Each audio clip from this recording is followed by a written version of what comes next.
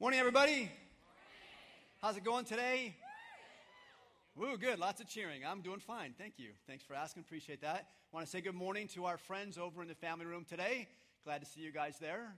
So, yeah, you guys are glad to see them, right? Thank you. You know what the family room is here, you guys? Yeah, we've got a whole worship gathering going on next door in the block, down in the basement. We call the family room. And so glad to see you guys today. Hope you're doing well. I want to pray. We're going to look into Scripture together, but I want to pray first before we do that. Right? So let's pray together. Father in heaven, thank you so much for who you are and the way you're working among us and in us. I keep hearing stories of the things you're doing in people's lives to bless them and to lead them forward in their relationship with you. So thank you for that. Lord, I'm grateful for my friends in both rooms that we're gathering in right now. And I just ask your blessing on all of them and that you would do amazing things to show them who you are. Lord, I want to ask today also for your mercy. I want to ask that you would do something remarkable in our nation. We are in a season where there's a lot of turmoil because of race. And I believe, Lord, that we don't understand one another. And one group can't figure out the other group, and the other group can't figure out that group, and it's not going well for us, Lord. And so I just ask that you would bring mercy to our nation, that you would bring peace to our nation. When you sent your son into this world and you had the angels announce his coming, they announced peace on earth, goodwill toward men. And I pray that we would experience that in our nation. And I pray, Lord, that we would experience it because Christ's followers lead and churches lead in connecting with one another and believing in one another and loving one another. And so, Lord, I pray you'll give us that grace. I pray for our own community, Lord. Many here at Lakeside have been affected by the loss of this young man's life this week.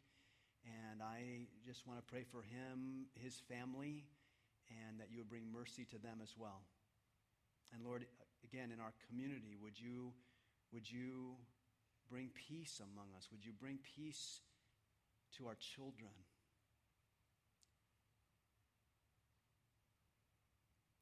Would you bring peace in our neighborhoods? Would you bring peace between us? Everything that gets in the way of peace, I pray that you would remove it. And may we be courageous enough to be the ones who remove those things that block peace. Lord, you have this beautiful word that the Hebrews, the Jewish people use. It's the word shalom. It means wholeness. And I pray that that would be true in our own souls this season. I pray it would be true in our households this season. I pray it would be true in our community and in our nation and in our world. Bring shalom. Bring peace.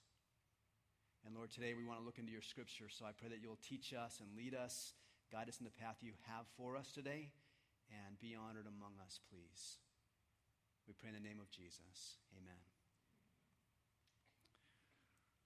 All right. Can I just take a moment, too, and add to the appeal that Jamie made here in this room and that Kevin made over in the family room, just about inviting your friends to come for Christmas. We're gonna focus on this theme at Christmas this year: silent, bright lights and silent nights, which I think is such a beautiful and in some ways unfortunate picture of how Christmas goes for us. There's a lot of bright lights and celebrations at Christmas, of course, and we get engaged in all of that stuff here at Lakeside.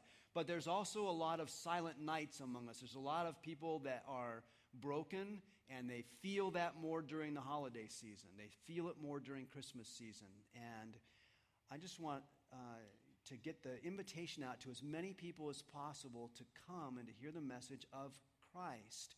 And you are surrounded by people in your neighborhood, in your network, what we call an oikos. You are surrounded by people who need to hear the message of hope in Christ. And so do everything you can this season to get those invitations out, to invite your friends and neighbors and family. And like Jesus said, compel them to come in so that we get to share the story with as many people as possible. All right? Yes. Oh, good. Okay. So good. Thank you. All right. So good. So let's move into Scripture today. We've been talking for the last month about this theme that we call God 3.0, and it's all about this idea that God exists in three persons, Father, Son, and Holy Spirit, and that blows our mind. We don't really know how to get that. We sort of understand God the Father because all of us had a father in our lives. He may have abandoned us, but there was a father in our lives somewhere, and we at least sort of get the concept of what a father does. And so we have God the Father, and then we have God the Son. And God the Son, we sort of get his role too. Jesus came and lived a holy, holy, holy life, and then he died on a cross. He gave up his life on a cross to be able to rescue us and to bring us to the Father. And so we get Jesus, and we talk a lot about Jesus. And then there's this third person in the Trinity called the Holy Spirit, and a lot of times we don't get him, and so we sort of just set him aside. It's like, I don't know what that's about, so let's just talk about the Father and the Son. And Spirit what? And sometimes we leave the Spirit out and we say, we need to focus on who the Holy Spirit is so we know him and so we get to know him and we understand how he wants to work in our lives and be engaged in our lives. So we're doing this series. We found out as we go along that the Holy Spirit's primary function in this world is to glorify Jesus, which means to point to him, to make him visible. Jesus is invisible, so the Spirit's role is to make Jesus visible. That's what he does. And the Spirit of God practices this amazing meekness. You know how at Lakeside we talk about we love meekness, and we're not always good at it, but we love it. We love this idea that there is power that God has given to us, but it's under control so that we're not like, oh, we're the best, we're the greatest. No, we have power to serve one another. And the Spirit of God exercises this amazing meekness because he says, it's not about my ego, it's not about me. In my life, it's going to be about Jesus, and I'm going to do everything I can to glorify Jesus. That's meekness. And then he expresses that meekness not only through himself, but he says, I'm not just going to glorify Jesus myself. I'm going to invite human beings to help me, which is a really risky endeavor because we mess it up sometimes. Where he says, I'm going to invite you to come in and help me glorify Jesus and point to Jesus. And so he gave us gifts.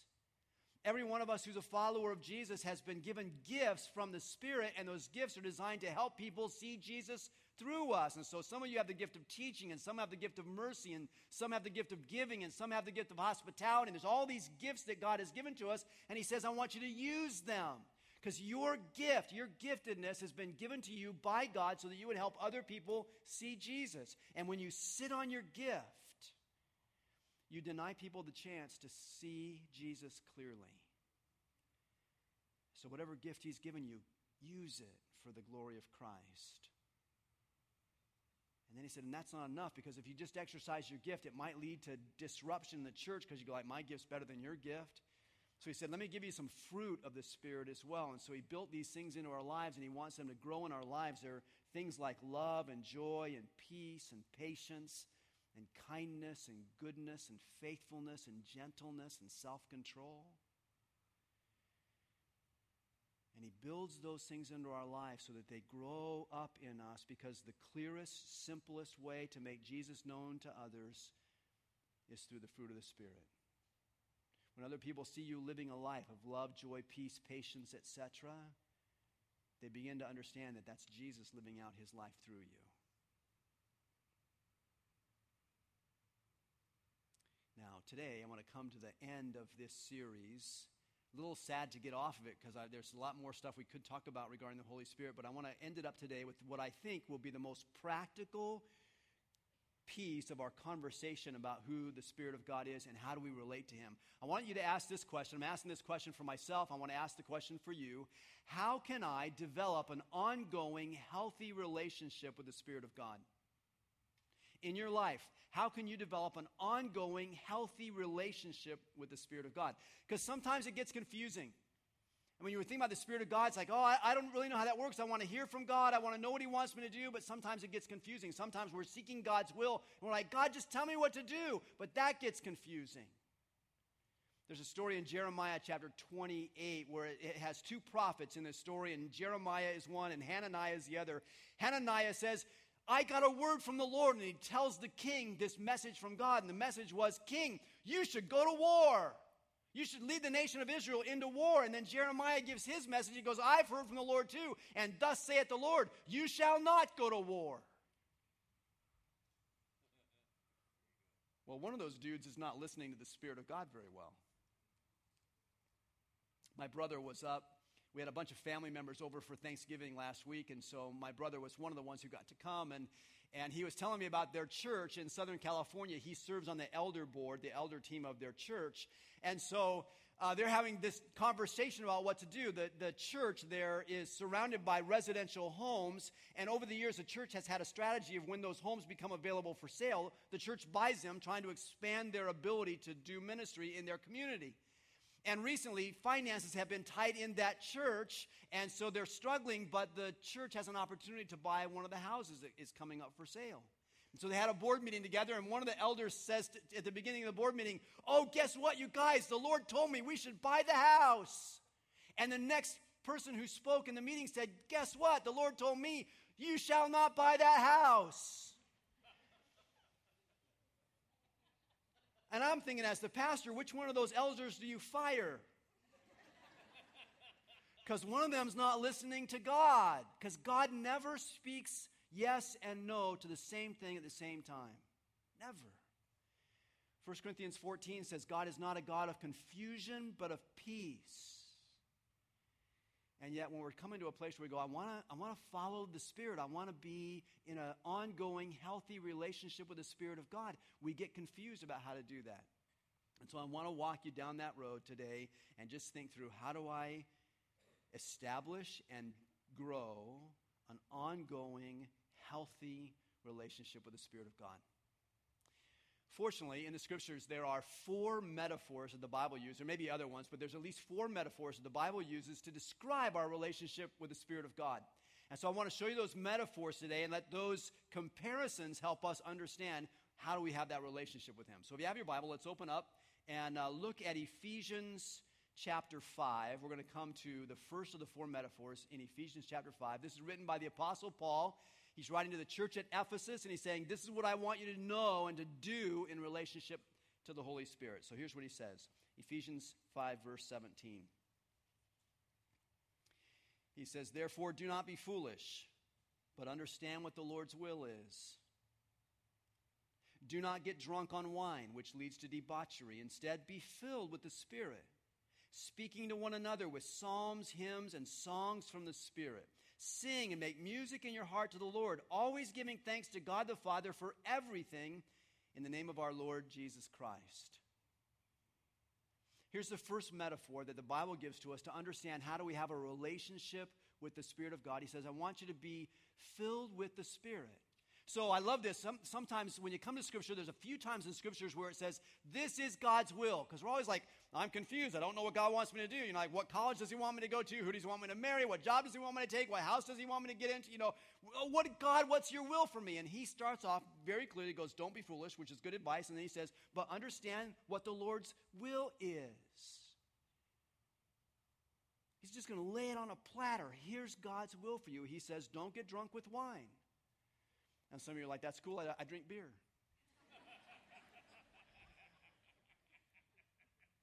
He goes, wait for it. He goes, don't get drunk with wine, rather be filled with the Spirit. He goes, that's what I want you to do, but that's not all that helpful because it's a metaphor. Be filled with the Spirit, what does that mean? Well, let's just describe what that looks like. To be filled with something, there's a lot of different ways you can understand that metaphor, that picture, right? So one way to understand filling something is you can put a glass on the counter and fill it with liquid. You could fill it with milk or water or wine or whatever. So you got a glass, you fill it up, and now you've established a static relationship between whatever's in the glass and the glass itself. So you got a glass of wine on the counter, and it's just sitting there. It's just a glass, and it's got wine in it, and it's static. And every now and then you might come by and pick it up and drink part of it, but then you put it back down, and it just sits there. That is not what Paul's talking about when he says be filled with the Spirit. He's not trying to get you into a static, standstill relationship with the Spirit of God. It's much more like this. If you were a sailor and you went out on a windy day out on the lake and you hoisted the sail, suddenly the wind would fill that sail. And as soon as the wind fills the sail, what happens to that boat? It enters into a dynamic relationship with the wind. It moves. It goes forward. Whenever you're on a sailboat and you say it's time to hoist the sail, you're saying it is time to move. and the wind comes in and it fills that sail, and the boat then responds and goes forward. That's what he's saying for us in our relationship with the Holy Spirit. Hoist your sail up and let the Spirit fill you.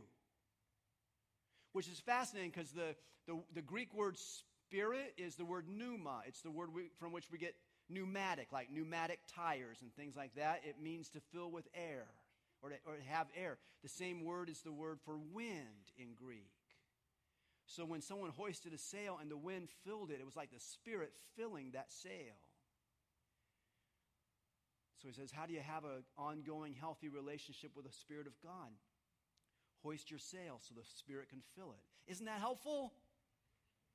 No! I don't know what that means. You're using another metaphor for the metaphor. I don't know what that means. Okay, keep your finger in Ephesians chapter 5. Let's figure out what this means, all right? Turn over to Colossians chapter 3. And in Colossians chapter 3, Paul, in a parallel passage, describes what it means to be filled with God's Spirit. Colossians chapter 3, verse 16.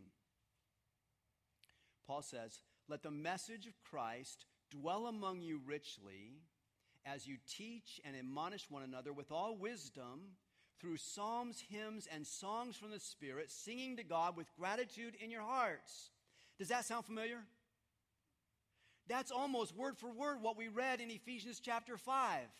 Now, it's translated a little bit differently in English, but it's all the same stuff. Psalms and hymns and songs from the Spirit, and sing to God and show gratitude in your heart to God. That's all the same, almost word for word from Ephesians 5 to Colossians 3. The only thing that's substantially different is the first phrase in both those paragraphs. In Ephesians, the first phrase says, "Be filled with God's Spirit." The first phrase in Colossians says, "Be filled with the word of Christ." How do you hoist your sail so the Spirit fills it up and you move forward in your relationship with God? How do you do that? You do that by being filled with the word of Christ. You have the word of Christ with you. If you carry a Bible, you have the word of Christ with you. If you have a smartphone, you have the word of Christ with you. It's called YouVersion. It's the coolest thing ever on YouVersion. They actually will have someone talk to you about. They'll actually have someone read the Bible to you. You get on the treadmill and they'll read it for you. It's like the creator of smartphones just said, here's a way to listen to the Bible. He says, "Let the word of Christ richly dwell within you." The word "dwell" is the word oikos. It's our word that we use here around Lakeside to talk about those people around us, 8 to 15 or so people around us that God has strategically placed in our lives, so that we would love them and serve them and care for them, so that God will enter into their life. It's the word here translated "dwell." He says, let the word of God be in your house. You who are family leaders, husbands and wives, dads and moms, you who are family leaders, is that the tone of your house? Does the word of Christ dwell in your house? Does it live in your house? And does it live in your neighborhood through you? Does it live in your network? Does it live in your job place? He says, let the word of Christ richly live within you, in your house, in your network. Some of you go, I can't do that at work. They won't let me bring the Bible into work. They can't stop you. Why do we wimp out when it comes to bringing God's word into our workplace? We go, they won't let me do it. Well, you don't have to drop the Bible on your desk at work to bring God's word richly into your workplace. You got to get it here. If the word of God is here in you, they cannot stop you from carrying it into your workplace. Let the word of Christ richly live in your house, in your network, and be filled with God's Spirit.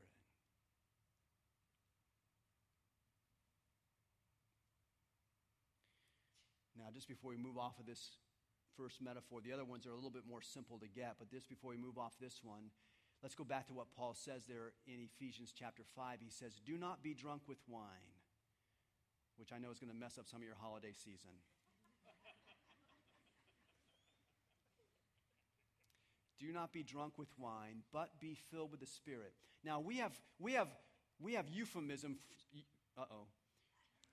We have euphemisms for being drunk with wine. What else do we call that in our culture?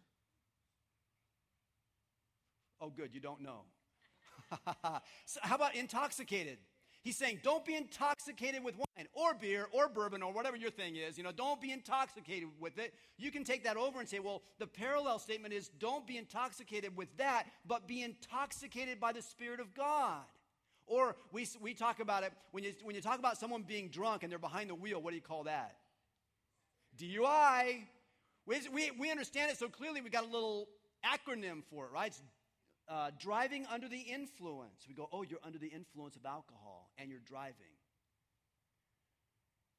What if we took that and we said, oh, that's what Paul is writing about when he says be filled with the Spirit. He says don't be under the influence of alcohol, but be under the influence of the Spirit of God. How do you get to be under the influence of the Spirit of God in your life? Make sure that you're under the influence of the Word of God in your life. Let the word of Christ richly dwell within you. See, we've said this over the course of the last month when we're having these conversations about the Spirit of God. The Spirit of God uses the Word of God to transform the people of God.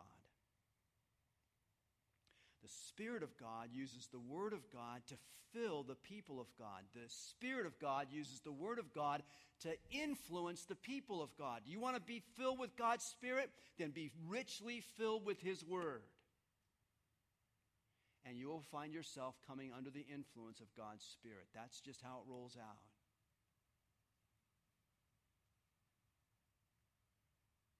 Be filled with the Spirit of God. Be filled with the Word of God. Now, that's the first metaphor that Paul uses. Then he goes on to some other ones. The next three, the last three we're going to talk about, are all found in Galatians chapter 5 and 6. So if you have your Bible, turn back to the left a little bit to Galatians. And let me show you these other three metaphors. These are a little bit easier to grasp than the one about filling. But look at this. Galatians chapter 5, verse 16. Paul says, so I say, walk by the Spirit, and you will not gratify the desires of the flesh. Here's the next metaphor. Walk by the Spirit. Walk with Him. You all know walking? How many of you are used to walking? About 40%. The rest of you have seen it done. Right? Walking. I have this tradition. We have this tradition in my family after the Thanksgiving meal, and you've all had way too much stuffing and mashed potatoes and stuffing and pumpkin pie and stuffing. Got all this stuff going on. And so we take our whole family. We had like 20 of us here together last week for Thanksgiving. My daughters were here with their husbands, and some of my siblings were here, and so we all got together. And when dinner was over, Donna kicked us out of the house. She's going to do some cleanup, but she goes to everybody else, get out there and take the walk.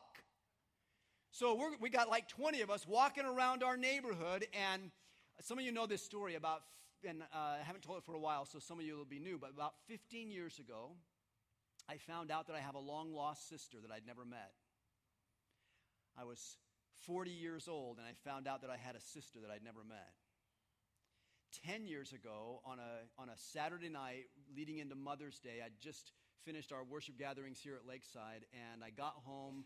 I was getting ready for bed. My wife handed me a letter that came in the mail that day. She goes, I think you should read this. I said, I'm tired. I'll read it tomorrow. She goes, no, I think you should read it now. And it turns out the letter started out like this. Dear Brad, this is your sister Susan,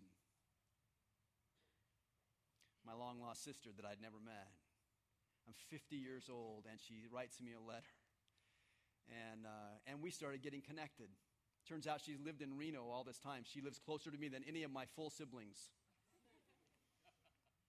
Well, for Thanksgiving, she came down and she spent her first family holiday with her siblings for Thanksgiving. It's amazing. And we're getting to know each other. I mean, how do you be in your 50s? She's in her 60s. How do you get to know a sibling at that age in life? So we have this tradition at Thanksgiving. We take a walk after the meal, and we got like 18 or 20 of us taking this walk. You can't all walk together, so we sort of break up. You got pairs or threesomes or maybe a foursome going down the bike trail behind our house or whatever. We're walking, and what happens when you walk with somebody else? What do? Talk. So that's what we did. I mean, it's just the coolest thing. Right? It's easy, and so we're walking along, and she's talking. So I'm just kidding. She's talking a little. She likes to talk. It's really good. It's a good way to get to know her. So she's talking, and then I'm talking, and then she's talking. And then I've used up all my words between Saturday night and Sunday morning for the whole week. So then she talk, and I get to listen, and then I get to talk a little bit, and she listens to me. And we got to know each other more than we had so far. Scripture says, walk by the Spirit. Walk by the Spirit. What do you think you're going to do when you walk by the Spirit? You're going to talk. Well, when the Spirit's going to talk to you, what's he going to say? I don't know. That's the mystery of it. Oh, but how about this? How do you get filled with the Spirit again? Be filled with the Word of God. Be filled with the Word of Christ. How is the Spirit going to talk to you in your life? He's going to talk to you through the Word of God primarily. If you get filled with the Word of God, you're going to be hearing the Spirit speak to you. Oh, and He lets you talk back too. It's called prayer. And so you have this ongoing conversation between you and the Spirit. He speaks through the Scripture. You speak back to Him in prayer. And you have a conversation. You build this relationship. Now you're filled with God's Spirit and you're walking by God's Spirit. And you're getting to know one another. And then he goes on in verse 25. He says, let me give you another metaphor for this. He says, since we live by the Spirit, let us keep in step with the Spirit. We already live by the Spirit. Now let's keep in step with Him. That's not that hard to grasp either, right? So my girls came for Thanksgiving as well. My two girls, they both just got married this last year. I think most of you know that because I talk about it all the time. So they got married. They brought their husbands with them. So now we got Thanksgiving, got the daughters and the husbands. It's different, but it's cool. It's really cool. And so we all got together, and we decided on Friday after Thanksgiving we would go down to the Folsom ice skating rink. You know, around the train turntable down there. And so we did this ice skating rink. I don't know whose brilliant idea that was, but it wasn't mine. Turns out my daughters are both really good ice skaters. Who knew? They grew up in Folsom before we ever heard of ice rinks. But they're really good ice skaters, and so they're out there, and they're skating with their husbands, and they're leaving their dad behind.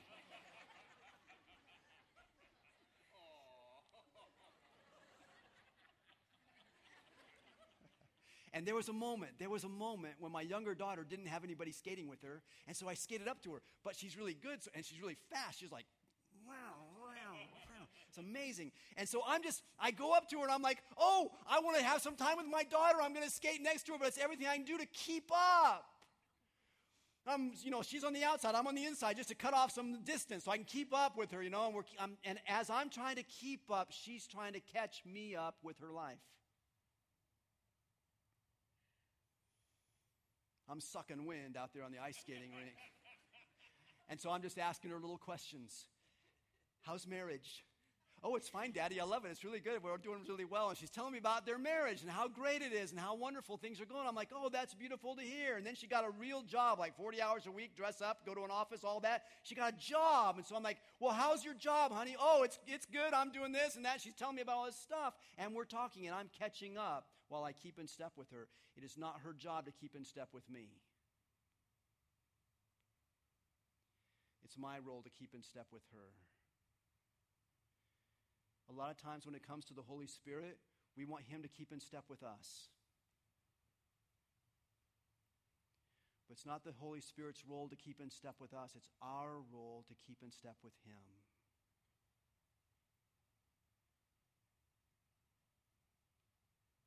And how do you keep in step with the Spirit?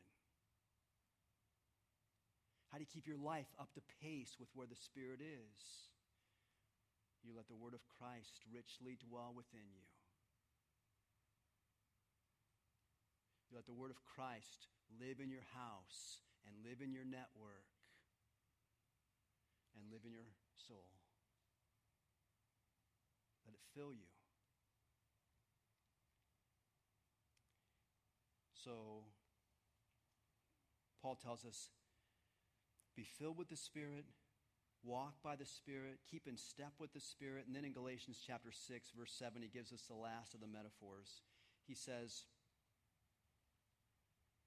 verse 7, do not be deceived. God cannot be mocked. A man reaps what he sows. Whoever sows to please their flesh, from the flesh will reap destruction. Whoever sows to please the Spirit from the Spirit will reap eternal life. The last metaphor is about farming. It's about planting something. Everybody is planting something. You may not be a farmer. I doubt any of you are really farmers, maybe one or two. But you're not farmers, but everybody's planting something. In your life, you are sowing something. Paul says, God is never mocked in this. Whatever you sow, that will you reap.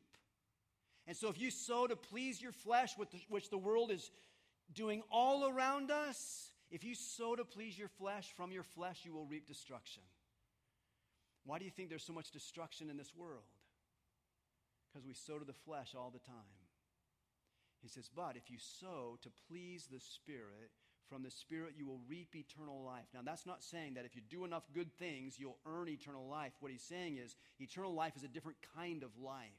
I have eternal life now. It's a different kind of life. He says if you sow to please the Spirit, you will reap a different kind of life than what you have.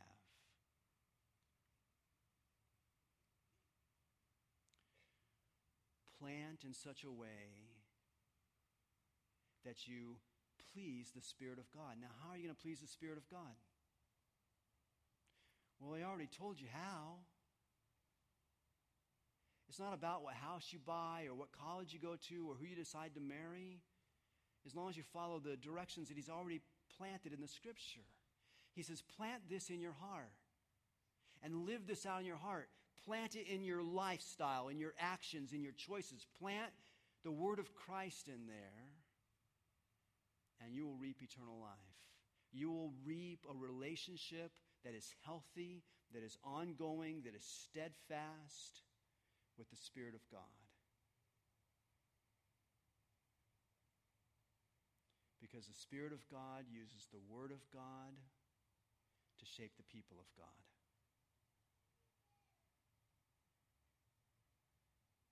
In my life, someone taught me to memorize Scripture, and I started putting blocks of Scripture into my heart because I thought I need to plant it in there. If you come on Sunday morning to Lakeside and you hear the Scripture once a week, that's pretty good, but that's not letting it dwell richly in you yet. What about hearing it on Monday or Tuesday or reading it before you go to work every day or before you go to bed every night and planting it in there so that it shapes you and it influences the life God has given to you? Be filled with the Spirit, walk by the Spirit, keep in step with the Spirit, and plant in your life the Word of God so that you please the Spirit in your life. That's how we stay connected in a healthy way to the Spirit of God. Father in heaven, I want to pray for us today. I am so grateful that you have chosen to send your Spirit into our lives. We need you. Lord, we desperately need you.